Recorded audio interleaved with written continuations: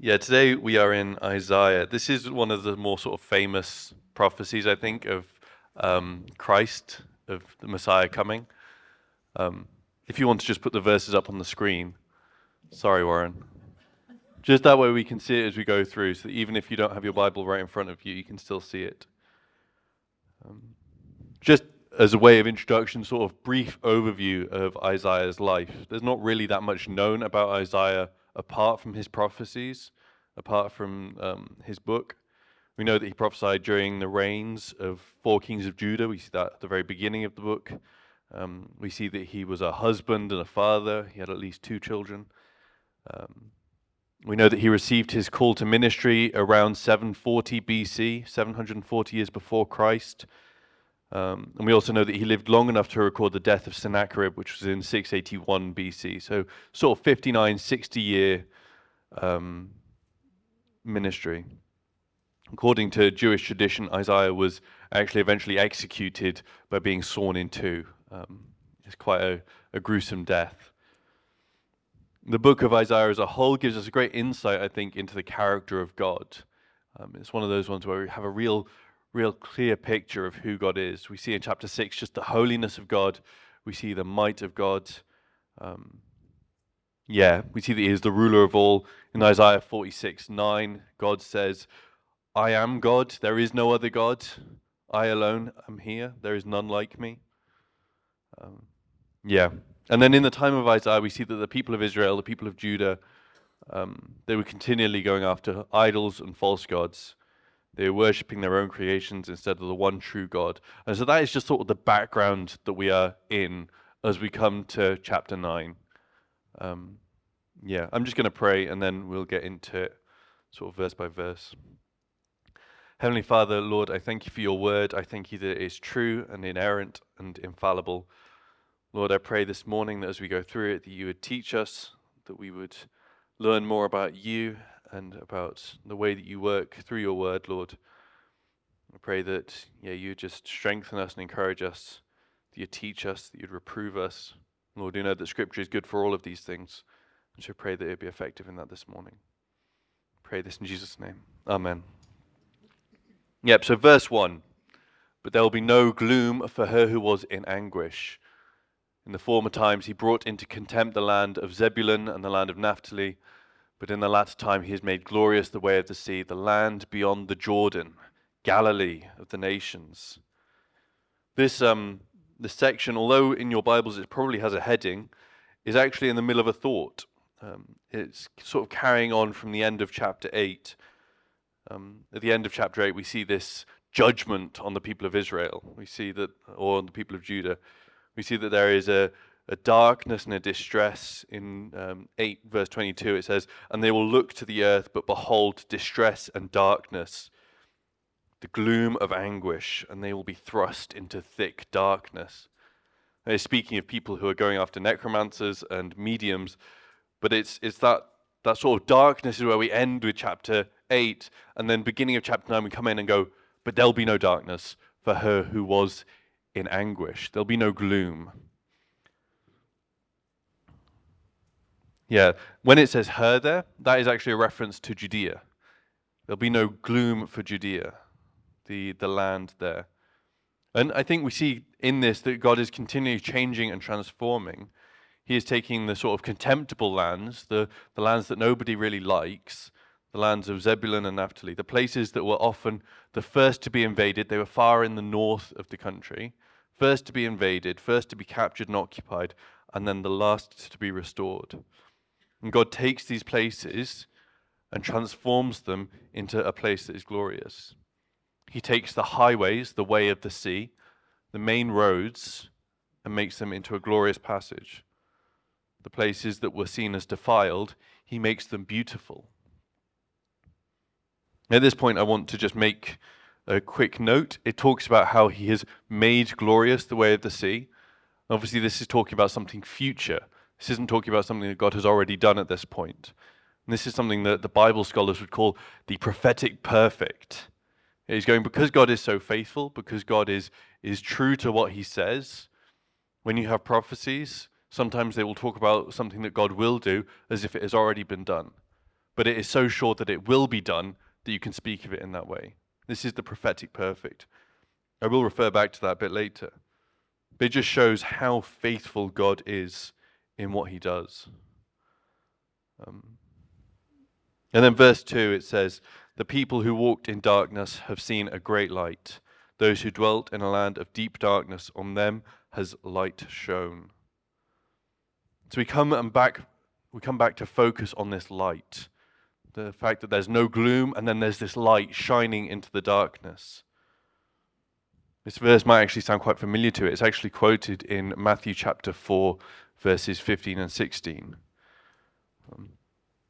And in Matthew, actually, we see this as a direct fulfillment. This is Matthew looking at Christ's ministry and going, here it is. This is the Old Testament, and here is Christ fulfilling it. It is actually when Christ sort of comes out of his wilderness temptation and comes and moves to Capernaum, moves to this place right on the Sea of Galilee, and starts preaching the gospel. The people who once walked in darkness in this passage then we see as actually the people of Israel, the people that rejected Christ in his first coming.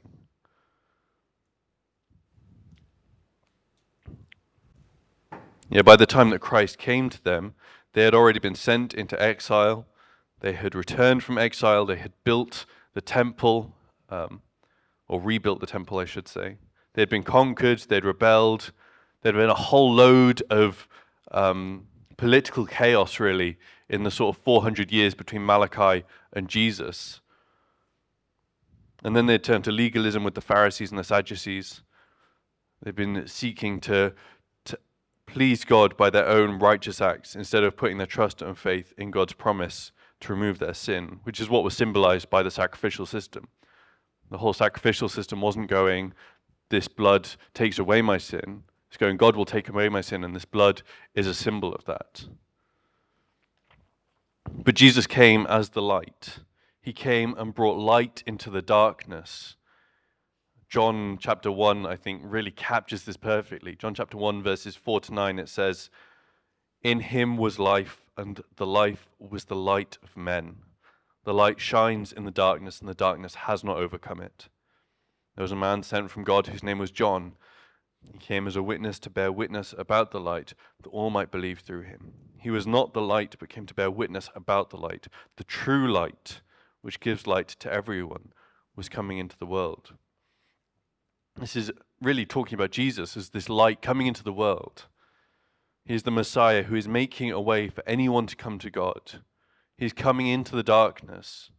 You know, in the morning, like when you wake up, it's still a bit dark, and you go to the bathroom and you turn on the light, and it just blinds you. It just flashes in your eyes, and you're stumbling around trying to find the sink. That's what this light is like. You've been dwelling in darkness. You don't know what light looks like.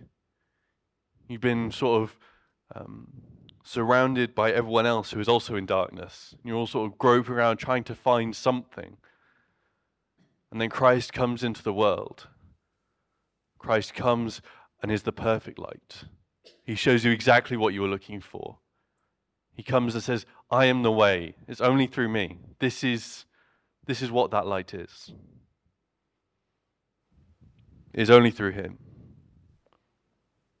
We then come to verse 3. Verse 3, we come to address God directly. It says, you have multiplied the nation. You have increased its joy. They rejoice before you as with the joy at harvest. And they are glad as they are glad when they divide the spoil. Remember when we talked about that prophetic perfect thing just a couple of minutes ago? That's also going on here. But as we look at prophecy in the Bible, we sort of need to understand how does prophecy actually work? When we see these prophecies, when we think about Isaiah making these prophecies, it was 700 years before Christ came. Malachi, the last prophet, was 400 years before Christ came. Did they have any sort of understanding of what this prophecy was? Did they have any understanding of when this would happen? I don't think that they did. When a prophet was prophesying, he didn't know when it would be fulfilled. He didn't know if it would be tomorrow or next week, a couple of years from now, 100 years from now. 700 years from now. A couple of prophecies are yet to be fulfilled. That's 2,500 years from now. It's a long time. And so this means also that there are prophecies that we have in the Old Testament that are yet to be fulfilled. There are prophecies that we have about the return of the Lord or the judgment of the Lord that we haven't seen happen yet. There are also prophecies that point to Christ that are fulfilled in him. There's also another type of prophecy where it's sort of half been fulfilled. It's been fulfilled in part, but not completely. One example of that happens in Luke chapter 4, verses 18 and 19, where Jesus walks into the synagogue in Nazareth. He grabs the scroll of Isaiah, he unscrolls it, starts reading. This was all normal. This wasn't anything groundbreaking or new. He unscrolls it and reads from Isaiah chapter 61. Not that they had chapters at that point, but he gets this section in our Bibles, chapter 61, verses 18 and 19, and says, so this is from Luke, "The Spirit of the Lord is upon me, because he has anointed me to proclaim good news to the poor. He has sent me to proclaim liberty to the captives and recovering of sight to the blind, to set at liberty those who are oppressed, to proclaim the year of the Lord's favor." At which point he stops, he rolls up the scroll, he gives it back to the attendant and goes and sits down. But if we actually go to Isaiah 61, verses 1 and 2, let me just flip there, you'll see that he actually stopped right in the middle of a sentence.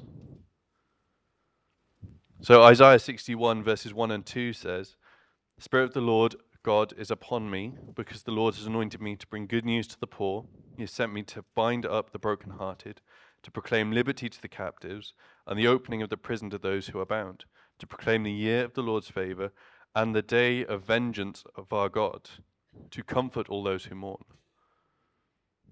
He didn't read out the bit about the day of the Lord's vengeance, the bit about the judgment. That's because that is yet to come. That hasn't happened yet. That will happen in the future, when Christ returns and judges the world. So it's fulfilled in part in the return of Christ, in the first coming of Christ, and it'll be fulfilled in complete when he returns for the second time. Coming back then to Isaiah chapter 9, verse 3, we need to ask, has this been fulfilled? If we look at the Bible, if we look at history, if we look at the world today, can we look at this and say that this has been fulfilled? You have multiplied the nation, you have increased its joy. They rejoice before you as with the joy at the harvest, as they are glad when they divide the spoil. Now, I don't think that we see this happening yet. We will. But I think what we see between the time of Isaiah and the time of Christ is the land of Israel being overrun by the Assyrians and the Babylonians, by Alexander the Great with the Greeks, by the Romans. This sort of ends in the sacking of Jerusalem in 70 AD, and the people of Israel, the Jews, are sort of cast out into the dispersion. You could maybe make a case that this was the restoration of Israel in the 1940s. But I think that if we were to look at what is going on in Israel at the moment, we would go, I don't think that they've got increased joy right now. I don't think that their nation is multiplied right now. So I think we can see then that this is a future prophecy. We can go, look, we trust that there is a faithful God and he will fulfill this. He will restore the land. He will restore the joy to Israel. But this will only happen when there is widespread revival in Israel. This will only happen when the Jews accept Christ as the Messiah, when they see him for who he is. It is only when they accept the gospel, the good news that Jesus came as our Messiah, he lived a perfect life that we couldn't live, and he died in our place. He suffered the wrath that was meant for us, and in doing so, he provided a way to be reconciled to God. It is only when this is accepted by Israel, by anyone, that they will have joy. And this leads then on into verse 4. It says, "For the yoke of his burden and the staff for his shoulder, the rod of his oppressor you have broken as on the day of Midian." As we talk about the people of Israel, in the time of Isaiah specifically, over 700 years before the coming of Christ, we can see that there was this great oppression and difficulty. The people of Israel were split between two kingdoms. You had the land of Israel in the north and the land of Judah in the south, with kings over each of them. Wicked kings and lawlessness, people that did not follow the law of God. And then the Assyrians were coming from the east, and they looked like they were going to come and invade, constantly threatening. And they did actually come and invade in 736 BC. They attack the northern kingdom of Israel. They take captive the people, mostly from the land of Naphtali, you know, that contemptible land in the north. Isaiah gives this prophecy that the burden of the yoke of Assyria, this weight of oppression, will be broken off. They'll be no longer under subjugation, under oppression. They will have freedom. And this oppression will be ended like God ended the oppression of the Midianites in Judges. If you look at Judges chapter 7 and 8, Gideon, the judge of Israel, is sent to overthrow the Midianites and restore order to the people of Israel, to the nation. In this case, instead of sending an army of thousands, God says, you get to go with 300 men and defeat this army of tens of thousands. And so they go to the outskirts of the Midianites' camp and ambush them. And as we know, when God commands something, he ensures it to happen, and the Midianites are defeated. God takes a small number of men to defeat this military might, this world power, if you would. And so back in Isaiah 9, we see that he has done it before in Midian, and he will do it again in the future.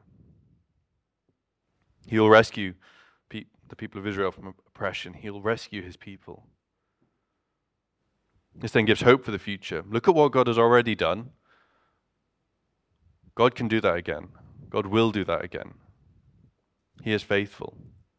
And not only will there be joy and rejoicing, not only will this time come when the yoke of burden is broken, but actually we see there in verse 5, it says, for every boot of the tramping warrior in the battle tumult and every garment rolled in blood will be burned as fuel for the fire. We see that the clothing of warriors, the boots and the blood-soaked clothing, will be used as fuel. There'll no longer be any need for it, because the one who is on the throne is the King of all kings and is peaceful and righteous and mighty. And ultimately, this whole passage is pointing to the coming Messiah, or in Greek, the Christ, Jesus Christ, the Messiah, the one who would come and rule and reign. And now, although not all of these prophecies have been fully fulfilled, he has returned. He has come once and will return even. And he will finish his fulfillment. And this picture of a yoke being broken, the yoke was sort of a symbol of oppression. It was a symbol of sort of slavery. It was going, you have to carry your master's weight. But when we come to Jesus, we see that he gives us a different yoke. In Matthew chapter 11, verses 28 to 30, it says, come to me, all who labor and are heavy laden, and I will give you rest. Take my yoke upon you and learn from me, for I am gentle and lowly in heart, and you will find rest for your souls. For my yoke is easy and my burden is light. Isn't this such a picture of Jesus Christ as our King, as our Lord? Come all who labor. Do you work? Do you strive after something? It just never ends. You still have to get up tomorrow morning and go to work. You still have to try to get something done. Come to Jesus. Come, sit at his feet. He is gentle. He is humble. His yoke is easy. His burden is light. Come to him and stop striving after the world. Stop trying to fill that hole yourself, because it is only in Christ that there'll be happiness. It is only in Christ that you will have true joy, everlasting joy, joy that doesn't leave you. He will give you rest, a rest that is eternal, a rest that doesn't go away on Monday morning. but a rest that allows you to lean on him, to uphold you. And when he returns, when he rules physically, there'll be a time of global rest. A time where the things of the military, the uniforms, the boots, they'll be turned into fuel. The instruments of war will be turned into farming equipment. Can you imagine seeing a tank plow some of the fields out in Lincolnshire? It'll be a time like no other, because Christ will be ruling. This then brings us down to verse 6. Verse 6, I think, is probably one of the most famous verses, certainly in this chapter. I know that I had to memorize it when I was at Bible college. To us a child is born, to us a son is given, and the government shall be upon his shoulder. And his name shall be called Wonderful Counselor, Mighty God, Everlasting Father, Prince of Peace. I memorized it in the NKJV, and so unto us is what's in my head. For unto us a child is born, unto us a son is given. But I just want to go through this verse in really in-depth detail, because there is so much in this verse and in the next verse as well. And I just want to unpack it so that we fully understand the implications of it. So we start out with the first word, for. This is a logical link. It links back to the previous chunk that we've been going through, saying, in the way that the light has dawned, in the way that this light has shone into the darkness, that has made glorious the way of the sea. Because of that, we can look forward to this. And because of this, we can look back to that. And it's looking then at the rest of the verses and asking, how do we know what's going to happen? And we get the answer in the rest of the verse. So this carries on the thought, to us. For to us. These two words point to whom this is going to happen to. To us here is referring to specifically Judah. That's where Israel was prophesying. Saying to us is to Judah. And why does it matter that it applies to Judah? Well, the tribe of Judah was where King David came from. King David, who was this great king, the man after God's own heart. The king who God promised would have a descendant sitting on his throne forever. This little phrase then to us is a clear designation that the Messiah was going to be from the tribe of Judah. He was going to sit on the throne of David. And then it says, a child is born. For to us, a child is born. This is the simplicity of Jesus Christ. He is God completely, truly God, but he was also truly man. He was a child. He'd be human. Not some angelic figure, not an apparition you just suddenly see and it blinds your eyes. No, he was a child. And he went through what we went through. He was born of a virgin, but he was born nonetheless. He came into the world the same way that you did, the same way that I did. Didn't rock up on a fiery chariot. In Philippians chapter 2, verses 6 and 8, it says this, speaking of Jesus, who, though he was in the form of God, did not count equality with God a thing to be grasped, but emptied himself by taking the form of a servant. Being born in the likeness of men, and being found in human form, he humbled himself by becoming obedient to the point of death, even death on a cross. We'll get more into this as we go through the verses, but I want you to see that this is God, the Son, the second person of the Trinity, Jesus. He came to earth to fix the relationship between man and God, and instead of coming in all of his glory and might, clearly revealing who he was, chose to limit himself and come as a child and went to the cross in our place. This next phrase then in the verse builds upon that identity of the child. It says, to us a son is given. So not only is this child born, but he's going to be a son, he'll be male, but he'll also be given.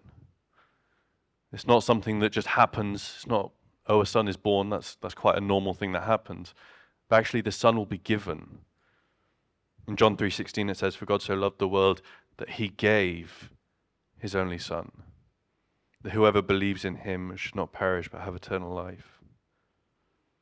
God in his love gave this son, his son, to come into the world and save us. So we have this child who is born, this son who is given, and he will govern, and the government shall be upon his shoulder. Now to the ears of the Israelites, this would have been music.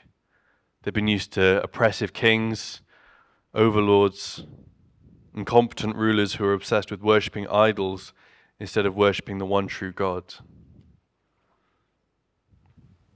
And we will see this government in the future. We will see that Christ will return and he will govern the world. He'll be the king over everything, not just spiritually, but physically as well. We'll see more of his kingdom in verse 7. But before we look at that government, we have 4 names, 4 titles that are given to this coming Messiah. And why do I say 4 instead of 5? It's because they go together. You have wonderful God, a wonderful counselor, mighty God, everlasting Father, Prince of Peace. If you just needed any more clarity as to who the Messiah is, this is quite a clear statement. Speaking of Jesus directly, when we look into the life of Christ, we see that these titles come through extremely clearly. The word wonderful here isn't just saying that he'll be a great guy. This great guy, Jesus, I know, he's just a wonderful man. No, it has connotations of miraculous. It's saying he'll be full of wonders. He'll be working wonders. It speaks of counselor who is full of miracles. And then counselor speaks of the wisdom of Christ. So he'll be this miraculous counselor, this miraculous wise man. The one who has all the answers. He is mighty God. This is actually a title that's applied directly to God the Father as well, or God in Trinity, depending on how you look at it. He is El Gabor.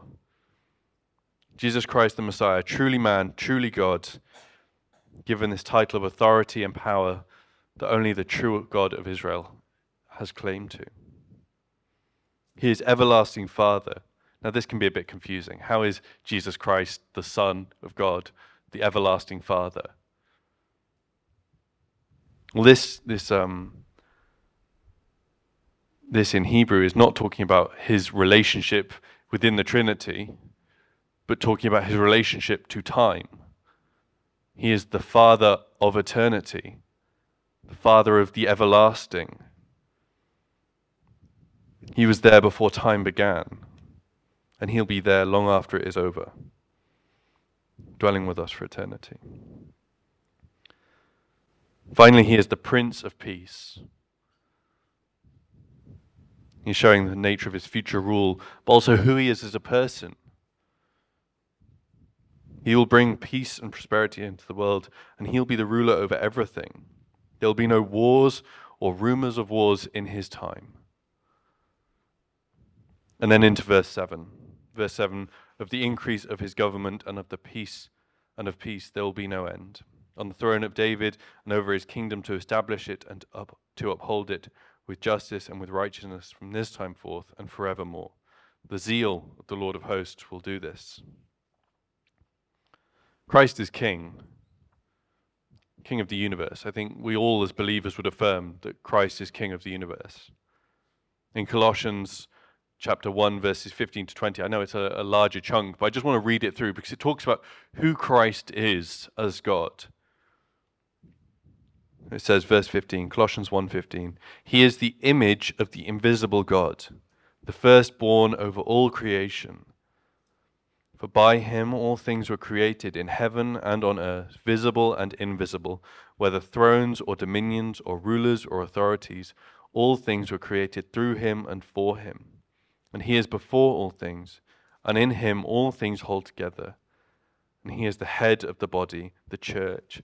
He is the beginning, the firstborn from the dead, that in everything he might be preeminent. For in him all the fullness of God was pleased to dwell, and through him to reconcile to himself all things, whether on earth or in heaven, making peace by the blood of his cross. He is the one over all things. He is the ruler of the universe. If Christ wanted to, he could snap his fingers and everything would turn to dust. But he chooses not to.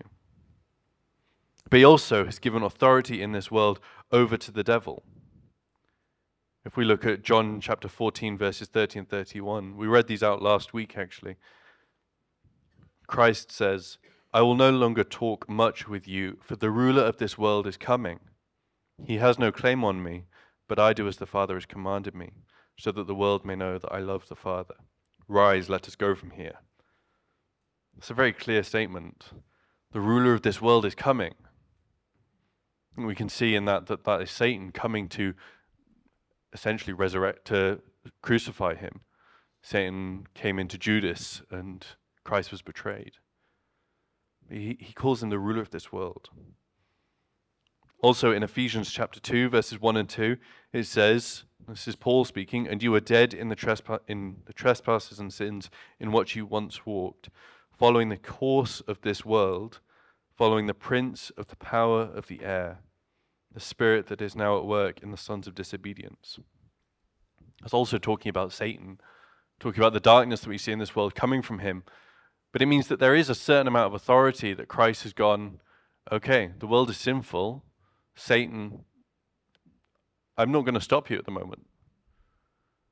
You have an element of free reign, a certain amount of authority and rulership. You could also look at Job. Satan comes to God and says, who is faithful? Who would you have me to try? Or elsewhere in the Gospels, it talks about, Christ says, Satan has asked to sift you, disciples, like wheat. There's an element, and we don't like talking about it, but there is an element of authority that Satan has in the world currently. And I think we see that played out in the world, certainly, in the way that politics has gone, the way that the world interacts with each other. But there is a future time when Christ will return physically. There is a future time, a future hope, where Christ will return and rule. That is a certainty. He will rule physically, and his dominion, his authority, his power will extend to the entire world for eternity. And Satan will be sent to the pit of hell. He will sit on the throne of David, the throne that he is the true heir of. And he'll fulfill the promise that God gave to David in 2 Samuel 7 to 18. We won't go there for time. But in this passage, God gives a promise to David, saying that he will have a descendant who will sit on his throne and rule, and that kingdom of David will be established forever. This promise is one that will be fulfilled in the physical reign of Christ. And when Christ rules, he will rule with perfect justice, with perfect righteousness, with perfect peace, from the beginning of his reign for the rest of eternity. And it is the zeal of the Lord that guarantees this. This last little bit of verse 7, I think it's on the next slide. Yep. From this time forth and forevermore, the zeal of the Lord of hosts will do this. The zeal of the Yahweh of heaven's armies will do this. It is God who will do this. The word zeal here is also used for jealousy in the ESV. It's the other way that they translate it. Some translations have it as passionate commitment or intense devotion. But it's God's love for his people that means that he'll fulfill this. He will do it. So as I come to the end of this message, as I come to the end of this passage, I just want to give a few points of application. The first is this: Christ is the light. We've seen in this passage that Christ is the light. He is the one who comes into the darkness, who reveals all that is hidden. He is the one who is the truth, through whom we are able to be reconciled to God. If you don't know Christ this morning, come to him. We've seen that his yoke is light. He is gentle and lowly of heart. Come to him because he loves you. and wants you to be in relationship with him. Come to him because he died for you, washing your sin away by his blood. The second application is this: God is faithful. When we look at this passage, it's really clear to see God's faithfulness already, I think, and be assured that he remains faithful. We know that Christ came 2,000 years ago and died on the cross in our place, providing the way of salvation. He came bringing the light. We also see in the passage here that there are things that God has said will happen that haven't happened yet. But we know that they will happen because God is faithful, because God has said it. But God's faithfulness doesn't just end with prophecies in Scripture, it also extends to us. God is faithful to us. You can rely on him because he said that he'll never forsake us, because he has said that nothing can separate us from his love in Christ Jesus. Some examples in our lives of God being faithful is we live somewhere. Up until the beginning of September, we didn't have anywhere to live. And God, in his faithfulness, provided a place for us to live, provided a roof over our heads. God is faithful. So if you're going through a tough time at the moment, a time where you just don't know what's happening maybe, it just seems a bit of a mess, you can lean on God because he is faithful. He will carry you through. My third and final point of application is that Christ is returning to rule. Here on earth, we are Christ's ambassadors. It is our job to go out and make him known then. We don't labor for nothing. We don't work for some indeterminate future or goal, something that maybe might happen. But we know for certain that Christ will return. He will come and he will walk this world again, but this time as ruler. As believers, we are serving a king whose reign will never end, a king who is just and righteous, a king who is perfect in everything. And yet at the same time, this is the king who saw fit to be born among the animals 2,000 years ago. As we go about this week, how does the reality of Christ's return and future rule affect your walk with him?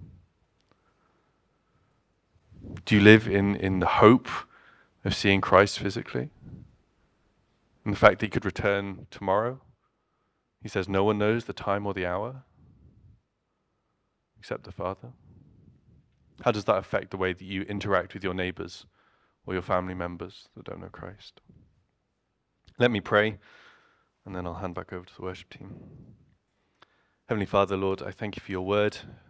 Father, I pray that if there is anything of me that isn't useful, that isn't of you, that it be forgotten. And Lord, I pray that the things that are of you would stick. That you'd help us to apply these things to our life, our lives. That we would honor and glorify you with what we do, Lord. I pray all these things now in Jesus' name. Amen.